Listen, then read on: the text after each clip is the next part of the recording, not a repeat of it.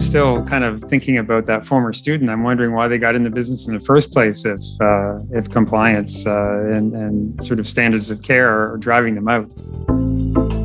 This episode of the CE Drive podcast is brought to you by Business Career College. Business Career College is a leading provider of financial services education, including the life insurance licensing program, the entire set of courses leading to the CFP certification, which is actually where I spend most of my time teaching and where I have met many of the participants in these podcasts.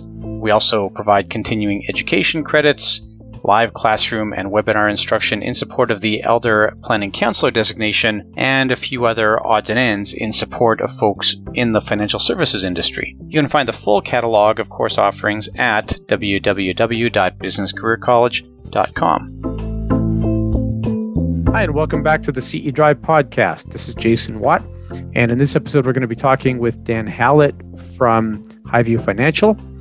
Dan is a name a lot of you will recognize. He's done all kinds of media appearances. He's well published himself.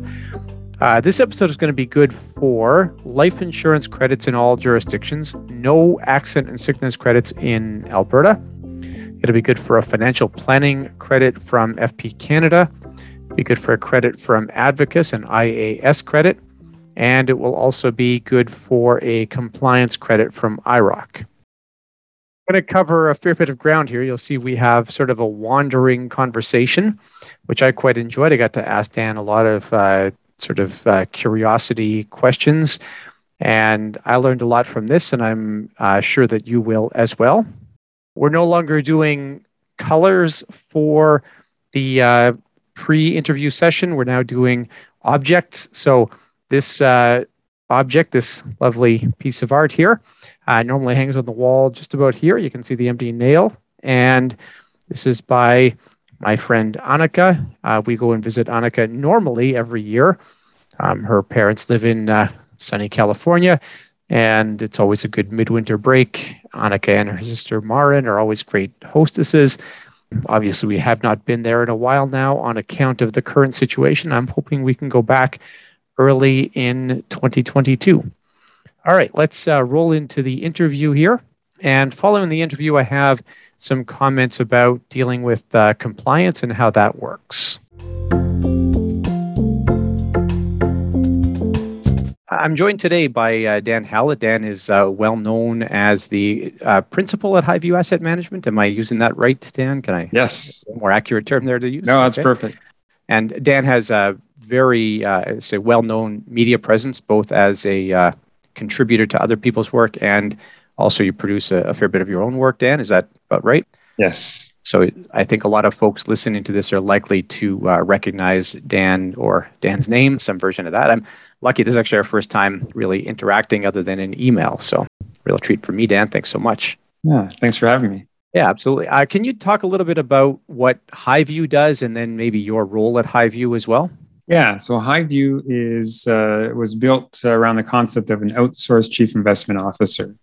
And the idea behind that was that we wanted to take a lot of the good practices that happen at a traditional single family office and bring that to a commercial operation. So one of the key things, for example, would be that independence. We certainly could have chosen to build, hire equity managers and hire bond managers and all of that. But we thought, well, that still leaves a big onus on the client to try to find a way to judge our performance and make a decision of whether or not to fire us. So we really thought it best, especially the way the industry has grown and evolved. There's so many excellent investment options. Maybe a little arrogant to think that we could build the best ourselves in-house. So being one step removed and being able to source those investment options at a very attractive price allows us to have that independence and be truly that CIO, which usually in an investment management firm of any size is overseeing all of the investment managers and making sure they're doing what they're supposed to be doing and making the decisions, based on a philosophy and process, et cetera. Can you talk a little bit about philosophy then, investment philosophy? Yeah. I mean, one of our key philosophies really is that you can't manage a particular outcome in terms of return. You can manage the risk side. And so what we do is really build the investment portfolio side to align with the outcomes that clients need to achieve their goals. And so really the starting point for us is building that wealth plan, the financial plan, because that provides such important context and inputs, hard inputs, to tell us how we should be building this portfolio for every client. I assume then your clients would not be chasing returns, like you would take deliberate measures to avoid return chasing?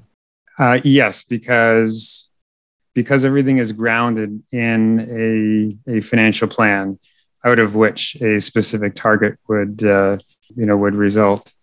I think you can never get away from return chasing, to be honest, because people are people, regardless of whether they have 50 million or 50,000. However, I think regardless, again, of the range of net worth, and we do serve wealthy families and foundations, but I think regardless, having that plan in place first is just such an important piece. And that's the piece that literally does come first, because it just makes the most sense to do it that way. So I assume then financial planning has been always part of Highview's approach to this. Like you've never been, let's say, only an asset manager. You've always said, we need that context in which to do the investment side. Yes. And my hesitation is we didn't have a dedicated wealth planning team at the beginning, but the idea of building a portfolio around specific goals, long and short term, medium term, was a key philosophy from day one. So what does the interaction look like between the planning team and the asset management team? I don't know that there is. I think there is. Listen, we're a firm of 15, so we always are talking to each other all the time because we're a pretty small team. But in terms of the formal interaction, when we're looking at the actual plan, it is pretty clear what needs to be done.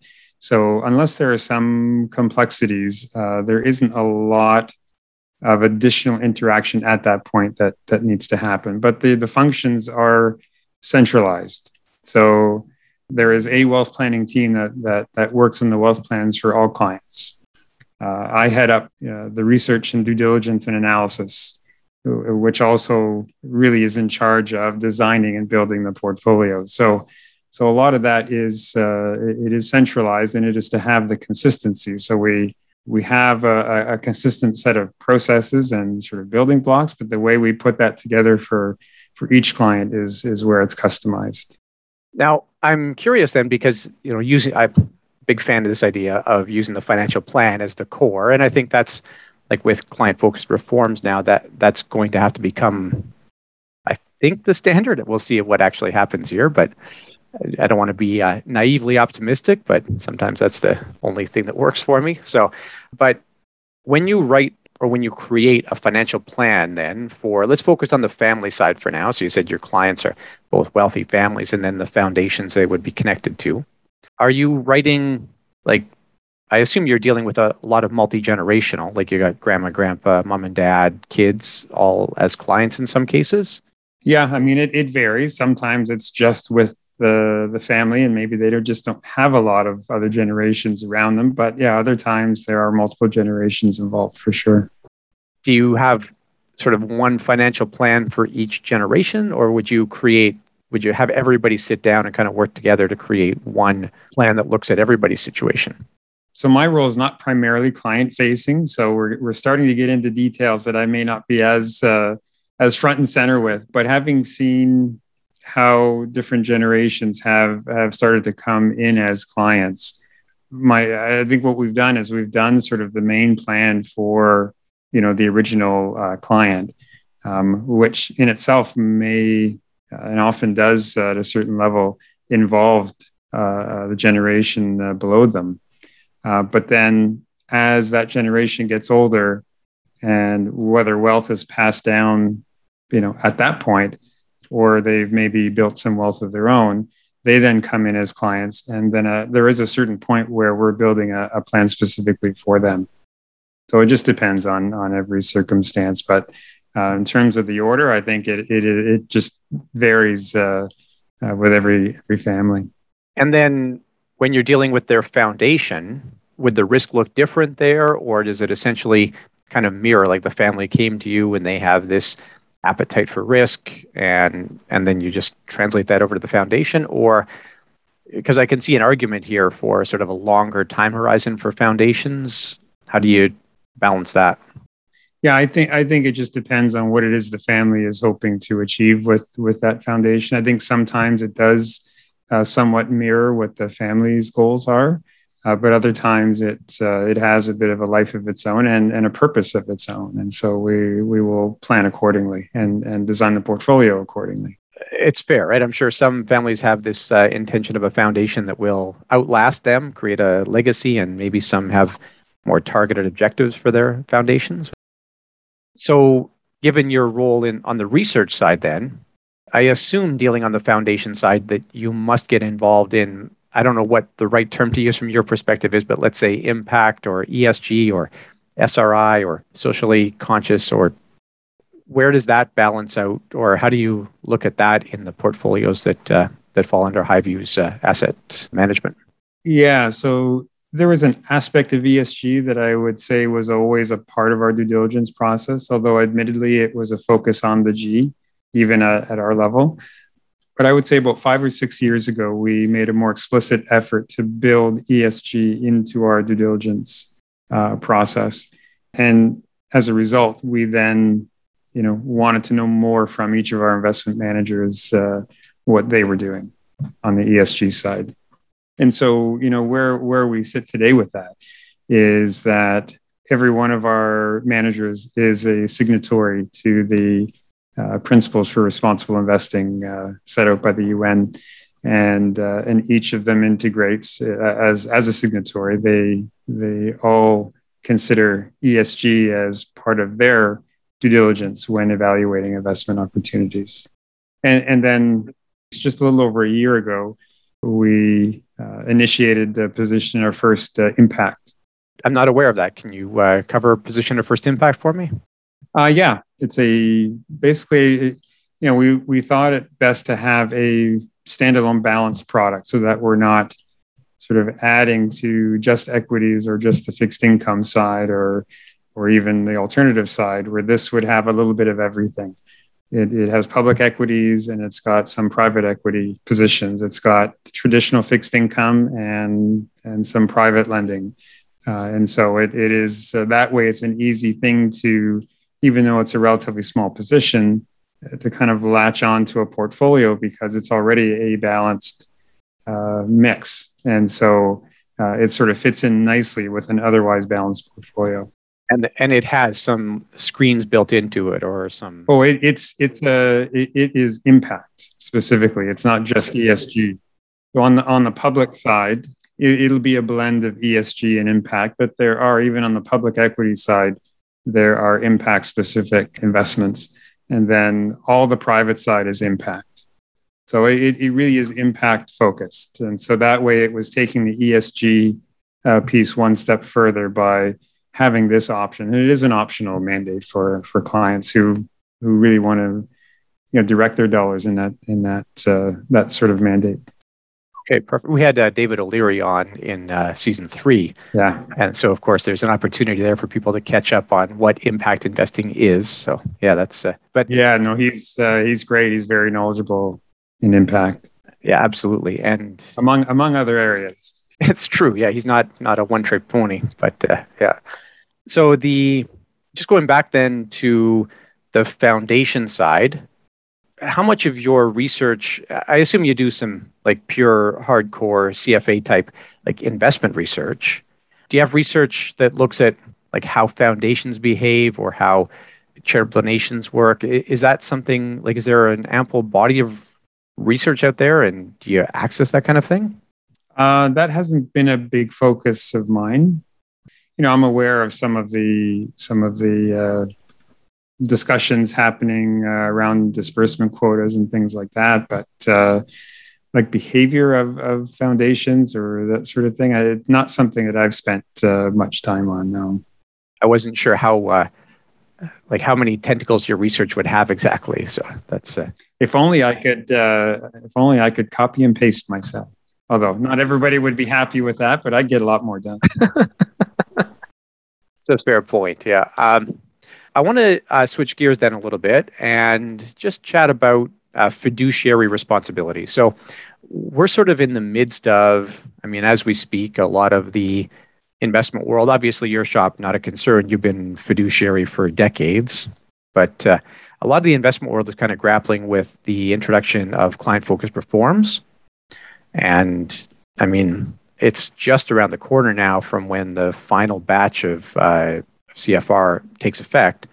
Do you have comments for folks out there who are concerned? I know that CFR doesn't create a fiduciary standard, but I think it does get us a little closer there on the investment side. Do you have comments out there for folks who are concerned? And just last week, I had a discussion with a former student on LinkedIn who said, well, I'm no longer in the business because of the compliance requirements.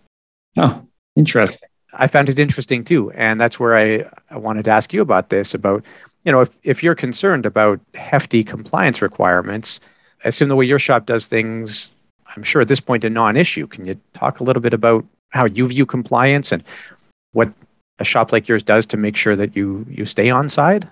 Yeah, I'm still kind of thinking about that former student. I'm wondering why they got in the business in the first place if compliance and sort of standards of care are driving them out. But yeah, so we are a legal fiduciary. As a firm registered in the category of portfolio manager, we've got discretion over client assets, and so that puts us in that position of trust. It puts us in that fiduciary category. Something we embrace and promote to some extent. So in terms of compliance, I would say we've attacked compliance the way we've kind of attacked everything else that is done within the firm, which is, wrap a fairly robust set of processes around it, not just written procedural documents, which of course every firm has to have around compliance, but also around executing on those and a process for making sure that we're checking in and making sure that everything is getting done. And so, that's essentially, so we've got, recurring meetings to review all of that stuff to make sure that we've documented that it's all been done. And that's kind of the oversight piece to make sure that all of the tasky stuff is completed on a weekly, monthly, quarterly, depending on the tasks. So that's good from that perspective. What about investment policy statement or some document in that vein? Is that a big part of your process? Huge, yeah. Because every client, unless they refuse or if there's clearly not a need, they get a wealth plan. But even before that, there is a formal proposal. So before a client makes any commitment to us, they have a really good idea of what they're getting into. They know the cost, not just the headline fee that we are charging, but the actual total cost, which is not that common in our industry. It's quite often to say, oh yeah, we charge 50 basis points, 100 basis points for you for a portfolio of your size. Well, there's HST, there's custodial costs, there's a handful of other cost buckets. And so at the proposal stage, before a commitment is made, clients have a very, very clear idea of what this is going to cost them. Can I just jump in? I assume when you disclose that, you're doing that both as like basis points and dollars then? Would that be accurate or? I think just basis points on the proposal stage, but yeah, I'm not aware of anyone else that even does that. No, that requires a lot of work just to figure out all the costs that actually, like when you take everything into account, that's not a small amount of effort. So yeah, so again, we have invested both time and money to create the systems to make sure that we've got all of these things documented, for compliance for us internally, but also for the client. So they have the proposal in writing, they've got their wealth plan, and they've got an investment policy statement and any updates to those documents as required. And we've got, I think again, very biased, but quite robust reporting as well on a quarterly basis that we're always just working to improve. How can we make this better and clearer and more meaningful for the client? What about technology in terms of your client interactions? Is this pretty hands-on, or do you have a fair bit of help from technology tools? It's a hybrid. It's both. Yeah, we make heavy use of technology, but it's a pretty hands-on engagement. So yeah, I mean, I would assume your clients demand a fair bit of hands-on, right, in this type of market. I think the way that we do things requires hands-on, and I think the clients that want that will naturally gravitate to us. But I think, you know, as you go up the wealth scale, I think there's a natural inclination to want and need higher touch, so to speak. You know, more interaction. Right, and you talked about your role. You saw yourself as more of a risk manager than a return generator. I think that's where that does risk manager and portfolio architect. I like it. Okay, yeah, and I'm sure that requires, like, then you have to be paying a lot of attention to risks within a portfolio. Yes, yeah, absolutely. I'm loath to ask this question, but I'm going to ask anyways, and we'll see where this takes us. So we are recording this just middle of September here. The election was yesterday, and tons of talk about a bubble, right? Whether like overvalued and actually there's the news about, sorry, I'm not going to get the name right, but this real estate developer out of China that's got now some structural problems apparently that are going to domino through. Do you care about a bubble? Is it like, how does that influence your thinking about portfolio design? Definitely care about bubbles. I would say that I think I'm less concerned about bubbles per se than just always trying to be very risk aware. And so bubbles referring to potentially excessive risk from excessive valuations, is something, you know, we're very attuned to. But I think we want to be careful not to get obsessed with trying to find the next bubble in terms of the label, the next thing that's really going to break the back of the global economy and just cause like a true global meltdown. And I think the reason is it's awfully difficult to try to do that. You know, there have been probably a couple of people who have been, like globally, relatively few that have been pretty good at calling those things. But I don't know that that's a reliable way to manage portfolios because they pop up relatively infrequently and they're just notoriously difficult to see in real time. Yeah, I mean, many of the signals you see people point to today have been relatively consistently problematic for a couple of years now. That's what strikes me as problematic about trying to call the bubble, right? Is you start sitting out 2 years ago and miss, 2 great years in the market. Like that's well, yeah. I think there's a couple of things. Like I can even remember, I aged myself a bit, but early in my career when Alan Greenspan first talked about irrational exuberance back in '96, and you still had another 4 years to run in the equity markets before you really hit the next bear market. But I think if you really knew something big was happening in 2 years, a couple of years worth of gains is an easy thing to give up. I think the problem is things can run much longer than you think they will. The problem is that you don't know how much longer before something unravels, whether it's a bubble or just natural part of the cycle, because we will have a bear market again. Maybe we won't have to wait another 10 years to get it, like we did last year's. But, on average, historically, we get one about every 8 or 9 years. Now, sometimes they are clustered together. That's a very, very long-term average. We had 2008 and then we had 2020, but before 2008, we had 2000. So you had 2 within 8 years. And not long after the 2000 had recovered. So sometimes they are clustered and sometimes they're spaced apart, and trying to really guess, what the triggers are going to be and when the next one's going to be.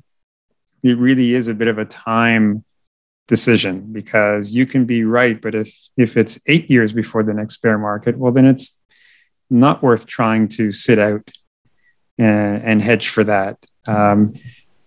If it's a year or two out, then it is. So it really is a bit of a time becomes a pretty key factor.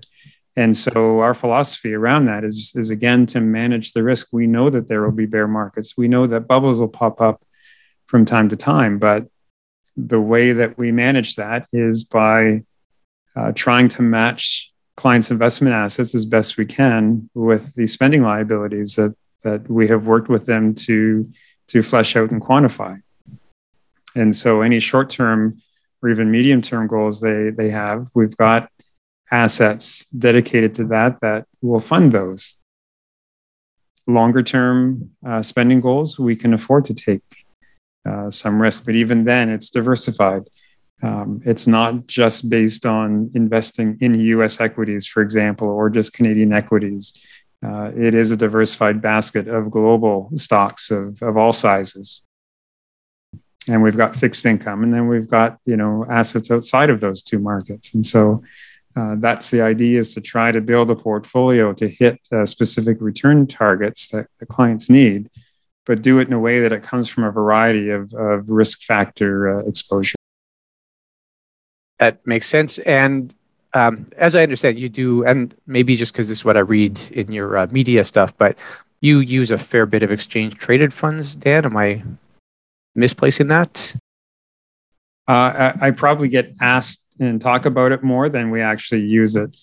I mean, the whole idea with ETFs, the thing that I don't like about the media exposure about ETFs is that it's too much about one structure versus another, when the structures themselves are highly similar. It's just about you want a certain investment exposure.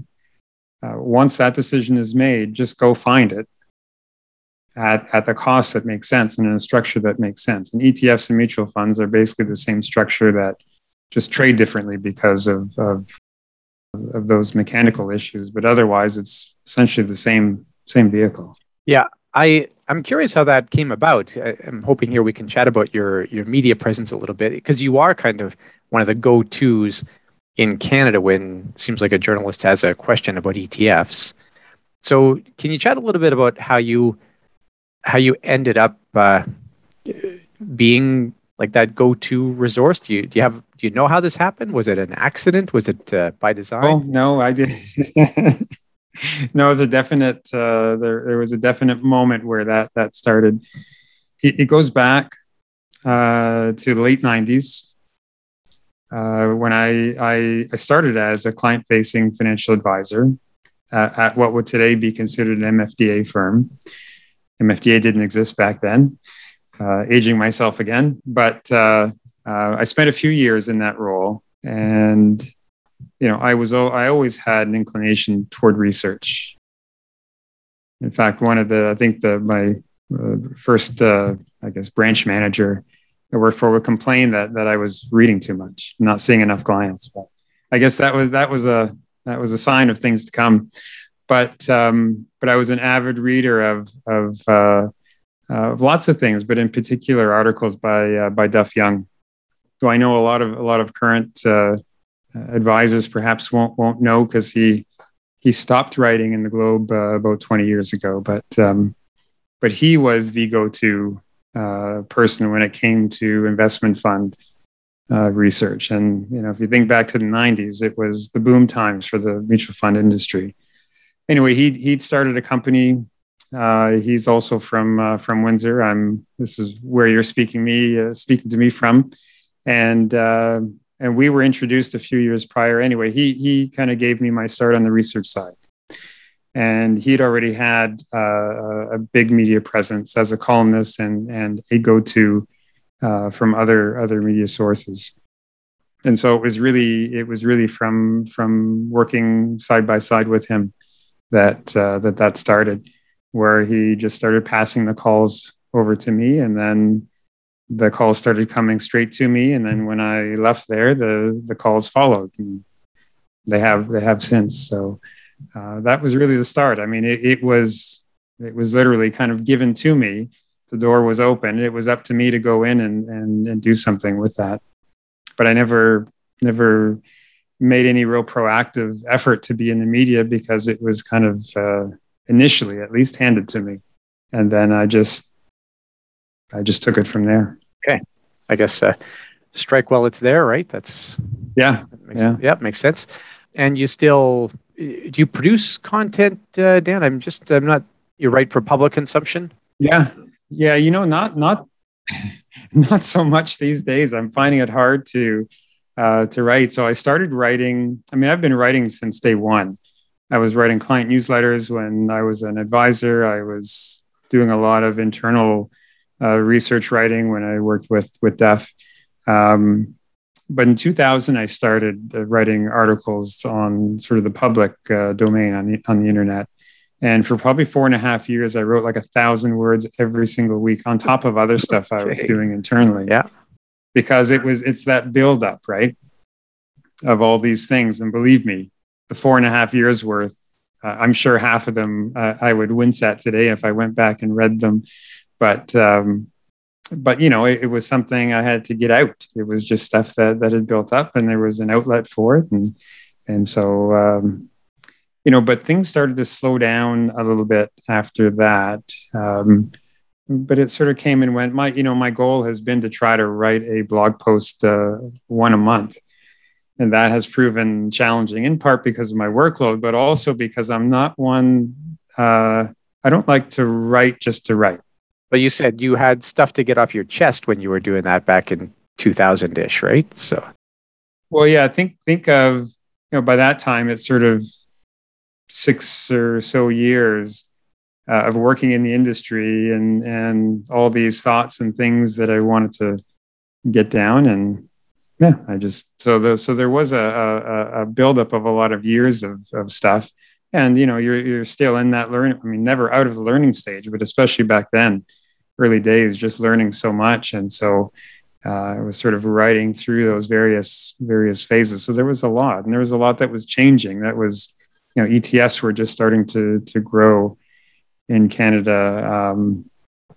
So many new products. So anyway, there was just a lot going on. And these days, I don't like to just write the same things that I wrote before, unless there's something really new, some new angle. So I'm certainly finding it harder, but I'm still aiming to get back to that once a month. So no, the reason you don't see much content being produced for me these days is because I haven't done much, again, other than what I do internally for our firm. But I'll get back to it, I hope, soon. Nice. I've got a list. I keep a list of ideas. Otherwise, I'm going to forget them. I like that. I look forward to that. So, just going to the research side then, it sounds like you were a voracious consumer of research right from early days. Is it all academic journals? Do you read people's books? Like, I don't know, like, I assume there's some of the classics you'll like, Against the Gods or whatever, but I assume that, is it mostly journals, or how do you look at consuming content? It's a bit of everything. And I've actually found Twitter is a great resource for this, because I will, frankly, some of what I read are just Twitter threads from people who appear to be very, very sharp on a particular topic, just anything that interests me. But no, it's academic journals. It's just online articles. It's books. I try, if I throw out a name, Michael Mauboussin, for example, is someone that I love the way he thinks about issues and the way that he expresses it. So I really try to read just about everything, although he produces quite a bit of content. So that in itself is a challenge, even to keep up with everything. And I'm waiting for another book of his. I read, I think it's called The Success Equation, which was excellent. So it is a combination. It's books, it's journal articles, other online articles, and just things that can be sourced through Twitter. And I try to cultivate my follow list accordingly, so that I don't get too much of the the junk, because it is something I use strictly for work. It's not a personal.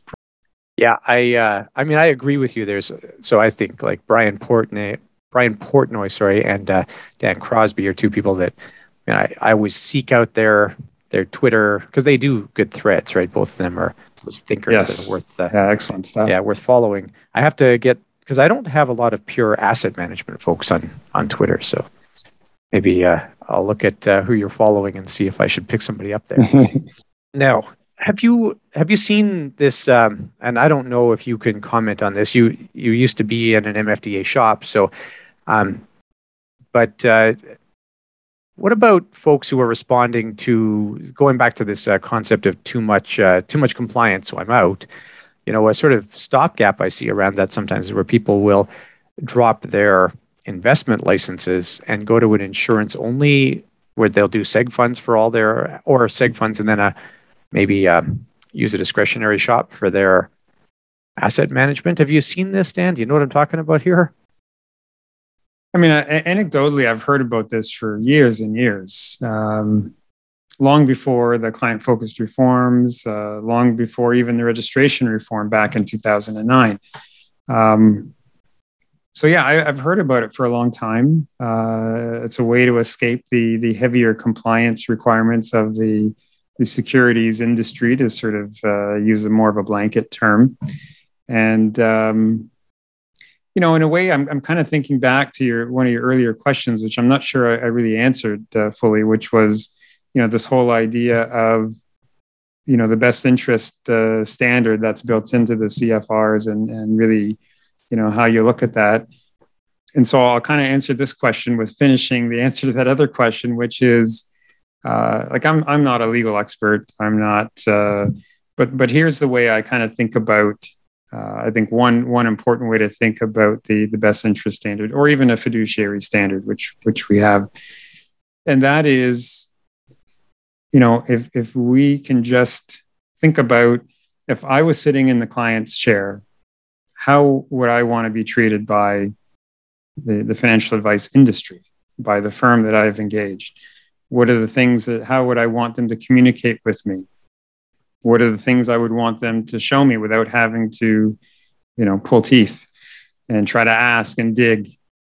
And I think if we think of those things, of the things that we would want, and just figure out a way to build your business around delivering those things to people, I think a lot of the problems we have in our industry would not exist. And so I think about that in your question with dropping investment licenses, because those are being done not because it's the best thing for the client. It's being done because it's the easiest way to continue to generate revenue with the least amount of friction. And, again, it goes against that whole notion of, well, what's best for the client? If you were that person's client, would you think you're better off because now you're being sold, this segment of products because it's not as heavily regulated, or doesn't require as much disclosure, or is maybe being sold with a lower level of standard of care? It wouldn't instill a lot of confidence in me if I knew those things, but that's what I come back to. And that's what I think of that notion of dropping the investment license to focus on insurance. If you're focusing on insurance because you want to be and are an expert in insurance, I think there's nothing wrong with that. But if you're doing it as a way to sell investment products without the heavy regulation of the securities industry, I think then I sort of fall back on what I just explained about, it certainly does not strike me as being in the client's interest. It's more in the individual's advisor's interest. That makes sense. Now, I actually want to circle back to a different topic here, speaking of answering earlier questions. So do you have comments, tips, advice for people right now who are thinking about adding some sort of content creation to their business model, where, like you, they've maybe built up a bunch of stuff they want to write about, or they want to talk about, or whatever it happens to be? Anything that you would say based on your experiences here, or just what you see people willing to put pen to paper around?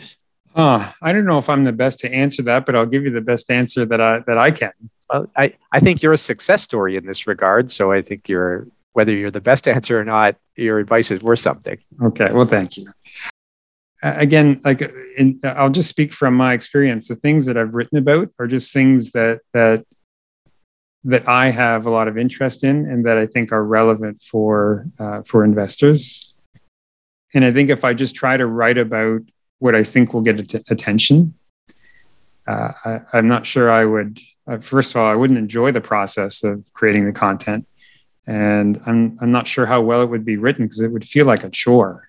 So it'd probably take me a long time to get it completed.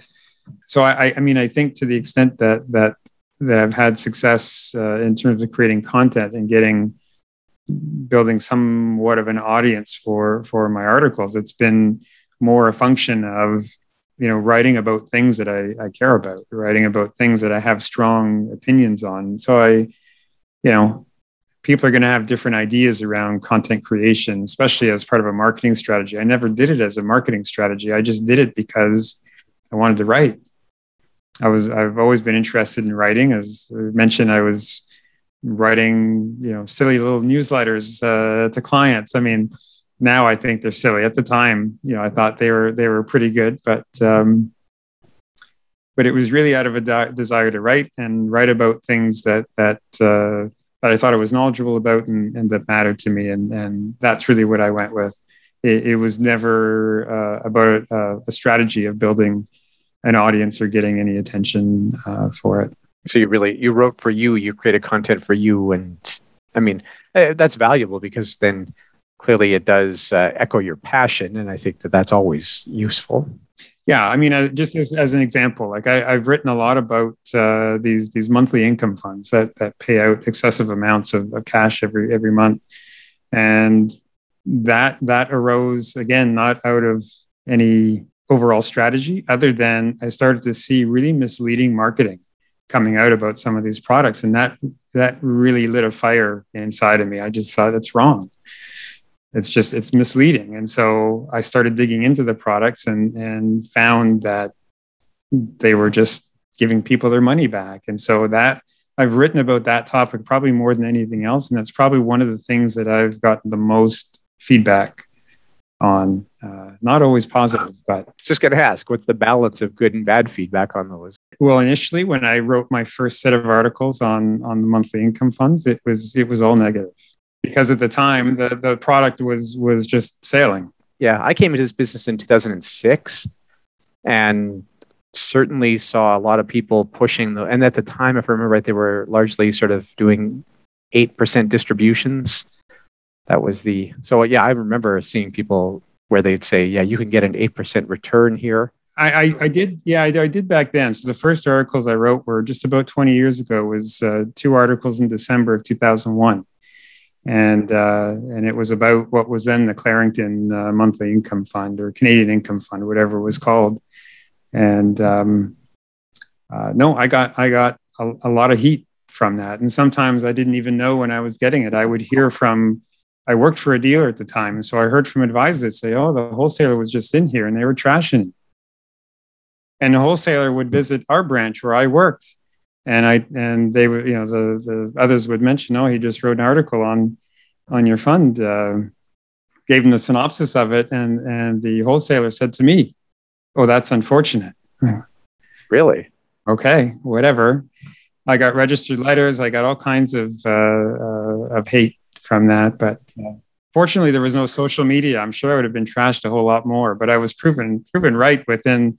Fortunately, the bear market that took hold in 2002 kind of accelerated what I knew would eventually happen anyway. I mean, it was a balanced fund paying out a 10% annualized distribution. So it really wasn't rocket science to figure out that wasn't going to last. No, but those funds are still around.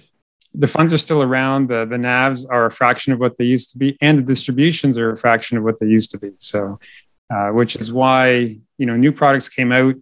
I kept getting lured into writing more about this stuff because I kept seeing, I had people then sending me emails say, hey, have you looked at this product? I'm like, no, I didn't even know about that. That's ridiculous. So I wrote about that one too. And the next one and the next one. So it was really the same theme. Yeah. And it was just like new products started coming up, whether I noticed them or other people brought them to my attention. And I just kept, because some of these were big and sold through big distribution channels. So that's often what gets my attention, because that means it affects a lot of people. I have to ask then, is there something, you said you've got your list going in the background here. Is there something on the list you can talk about that fills a similar role for you? Oh, I don't know if there's anything that gets me as fired up as that on my current list. But something I've been wanting to tackle for a long time. And I almost hesitate to talk about it, because I think I was on Ellen Roseman's podcast like over a year ago, and I said, "Yeah, I'm going to write about this." She's like, "Oh, let me know. I'm eager to see that." Well, I haven't written it yet, but it really is this idea of trying to find a good financial advisor. Frankly, I've been on Preep Energy's podcast where we talked about that, and we both kind of throw our hands up, because it's a difficult thing to do in terms of giving people advice or a checklist and say, well, do these things and you'll find a great financial advisor. It's a really tough thing to do. It's a tough framework to lay out, because I don't think the old advice of, ask these 10 questions, ask for referrals, I don't think that really works that well at the end of the day. It can, but I don't think it works well enough. And so I'm trying to work. I do have the framework of an article done, which I didn't have when I talked to Ellen a year ago. All right. But it is something I'm trying to get done soon. So we'll see. Makes sense. I mean, Jason Pereira just had John DeGuy on his podcast, and they covered that same question. And, it's like I just don't think there's a magic bullet question to get you there. Yeah, I'm hoping, and my goal basically is to give people some questions to ask that we haven't really seen before in the typical articles on this topic. Which is why it's taken me so long. But I do have the ideas on paper. I've just got to build them out a little bit. I look forward to seeing that. Okay. Any last minute thoughts for us, Dan? You've been great. Lots of good wisdom, and just nice to hear your experience and background. Anything final you'd like to share that you think the advisory community would benefit from? I don't know. I mean, sometimes I think the advisory community is tired of hearing from me because of some of my advocacy type views. But I would just reinforce that idea of, it was the original idea I had when I started in the business, which was, and I think I heard it from someone else, and it just resonated instantly with me, which was, if you take care of your clients, the business will take care of itself. And it's similar to the idea that I spoke about earlier, which is, just it's really a basic idea of, treat your clients and deal with them in a way that you would want to be treated. And I know sometimes things are out of advisors' controls because of what their firms allow or require, but you still have a lot of things in your control. And I think if you do that, you'll be and obviously find a way to do it in a way that makes business sense. I think that's the key, and you'll be successful. But it's not the kind of advice that everybody's going to embrace. It's not going to resonate with everyone, because there are some that are just going to be more sales oriented. Yeah, I think our listeners, and maybe, I don't know, but I think my listeners they're education oriented, and I think that's going to go hand in hand with just what you're talking about. Those, I think, two things are closely intertwined.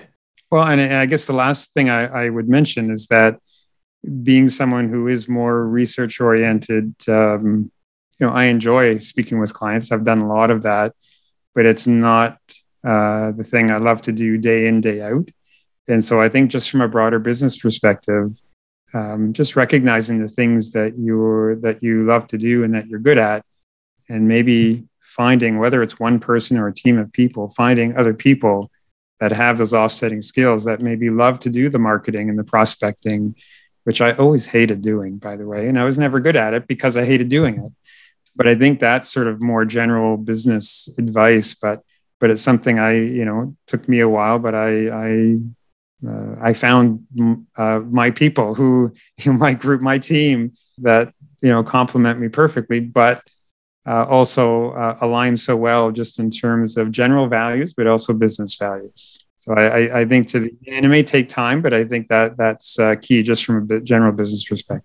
I see a lot of people struggle with that. I get a lot of questions from students who are sort of midway through or completing their programs and come back and say, I don't know if I'm in the right fit for me, or what else is out there. And I think sometimes people aren't aware of the breadth of business models, for example. So yeah, I agree with that. Find a place where you're a good fit, and a lot of other stuff will take care of itself. Yeah. Okay. Well, thanks so much, Dan. You've been, again, very generous, and I know people will find this valuable. So thank you kindly, and enjoy the rest of your day. Yeah, it was fun. Thank you. So you can see in there, Dan was maybe a little bit taken aback by my comment about folks who dump their investment licenses and switch to an insurance-only model, or people who leave the business altogether because of compliance. And I hear both of these things quite a bit. It's usually from, let's say, more veteran agents that they leave the business because of compliance. But quite often, even I hear younger folks, and in fact, I have a few friends who have done exactly that, who have dropped investment licenses and gone to insurance only. And I think that this leads to a couple different conversations. My first comment around this is that I do find sometimes compliance departments, and I have a particular, I don't know what it is, back and forth, I guess is the best way to put it, with a compliance department at a national level firm right now about something where they are applying something in terms of outside business activities that I don't believe is correct, and I don't believe is supported by what we actually see. So sometimes you'll get compliance departments that do come down a little bit harder than what the rules as written would indicate. Now, this gets a little bit murky because I have certainly heard people say that sometimes the rules get applied in ways beyond how they are strictly written. But in the end, if you ever find yourself subject to any kind of disciplinary proceeding, the only thing that we can really rely on here is the rules as written.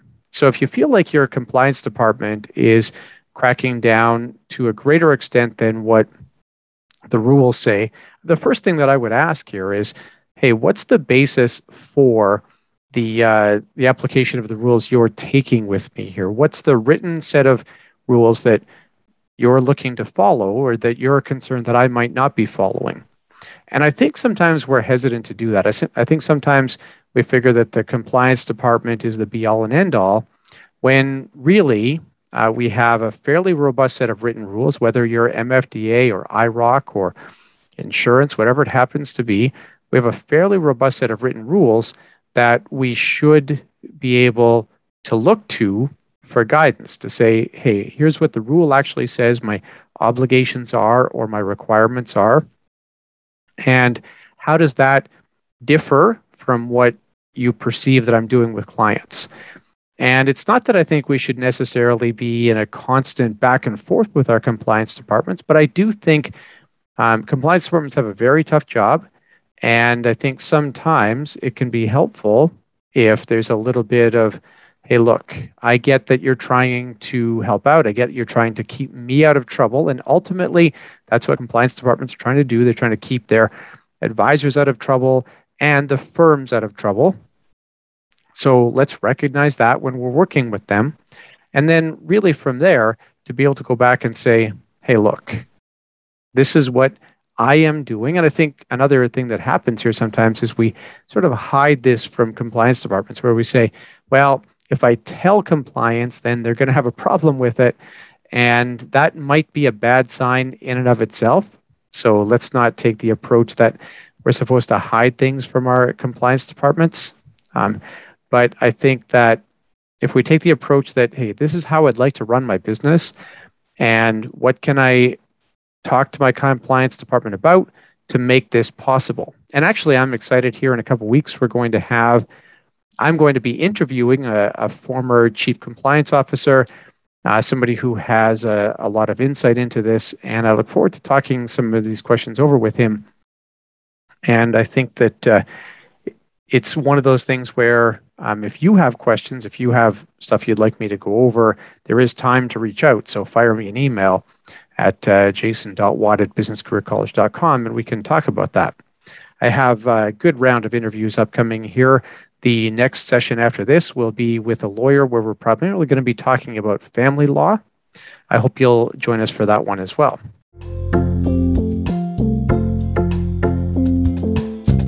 The number for today's episode is 7. Again, I hope you'll join us in a couple weeks. Enjoy your continued studies. Thank you very much. Thanks very much for joining us. You'll be able to do your quiz by creating an account and subscribing for $15 a month or $150 a year at businesscareercollege.com. Those who subscribe on an annual basis will also have access to 3 half-day continuing education seminars covering a variety of topics and capturing a range of different continuing education credit requirements. In order to get your credits for this episode, you'll have to do a short 5-question quiz. You'll need the number that I went over just after the interview, the object that I displayed at the beginning of the interview, and you'll also have to recall a few details, nothing too challenging, from the episode. Once you have completed the quiz, within the course where you did the quiz, you'll be able to click at the top right corner, and from there you'll be able to choose the option to view wall certificate. That's how you'll see your CE credits. Hang on to that, although the system will hang on to it as well. I would like to acknowledge the efforts of a few people in getting this episode to air. Jocelyn Lord, Rennie Wong, and Sushami Parmalu-Paquette are the amazing marketing team at We Know Training, which is Business Career College's parent company. Sush also does our video content. Joseph Tong composed the theme music and does the sound editing for every episode, as well as uploads the episodes to all audio platforms. Maria Nguyen takes care of all our CE approvals.